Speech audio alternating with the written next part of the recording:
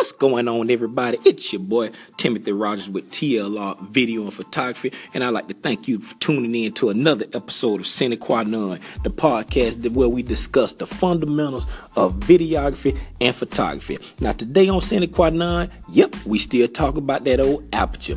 This time we're going to be talking about the aesthetic function of the aperture, which is controlling the depth of field. But just to recap real quick, last time we was talking about the technical function of the aperture, which is that it controls the amount of light that's coming into the camera. And again, the aperture is a part of your lens, not a part of your camera. So you will be limited by the type of lens that you get when it comes to what you can do with the aperture.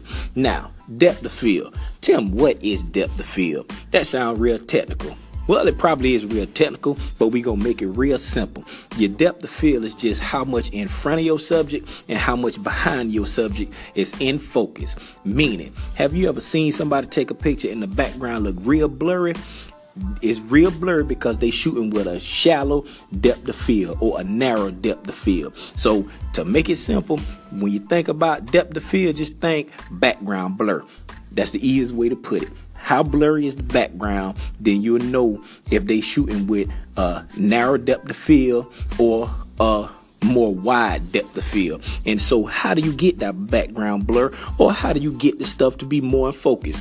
That's all controlled by your aperture. Now, if you got a real wide aperture, meaning like a 2.8, a 1.8, a 2.0, something really wide, you're going to have a lot of background blur. It's going to be a very small amount of stuff going to be in focus in your picture. And a lot of people use this for portraits because they want the person to stand out and they want the background not to be a distraction. So they use a really wide aperture like a 2.8 or a 1.4 if you can get a lens that opens up that wide. Same thing with video. If the apertures open up really wide, your depth of field is going to be very narrow and the background is not going to be so distracting. Also, if you want the stuff to be more in focus, you have to shoot with a wider aperture. a more closed down aperture like a 8.0 or 11.0, maybe even a 16, so that everything will be in focus. Now, there's other things that can affect how much is in focus, like the lens focal length or the subject to the background distance. And we're going to get into that maybe on the next episode sometime next week. But right now we're sticking with the aperture. And if you want a blurry background, you use a lower aperture number like a 2.8 or 1.8, maybe 3.5 on a kit lens. That's about as low as you can get, but you can get some blurry backgrounds with a 3.5. If you want the stuff to be in focus, you want to shoot with a higher depth of field, a higher aperture like a 8.0 or 11 or a 16, especially if you're shooting pictures of like landscapes and you want more in focus, or if you shoot in groups, you want more in focus, you want to use like a 8.0 or higher. If you shoot in groups, you don't want to be trying to shoot a whole group with an aperture of 2.8 or 1.4 because somebody gonna be out of focus.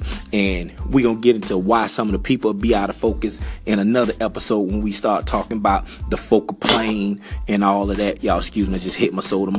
I'm eating my lunch while I'm doing this. Y'all excuse that noise.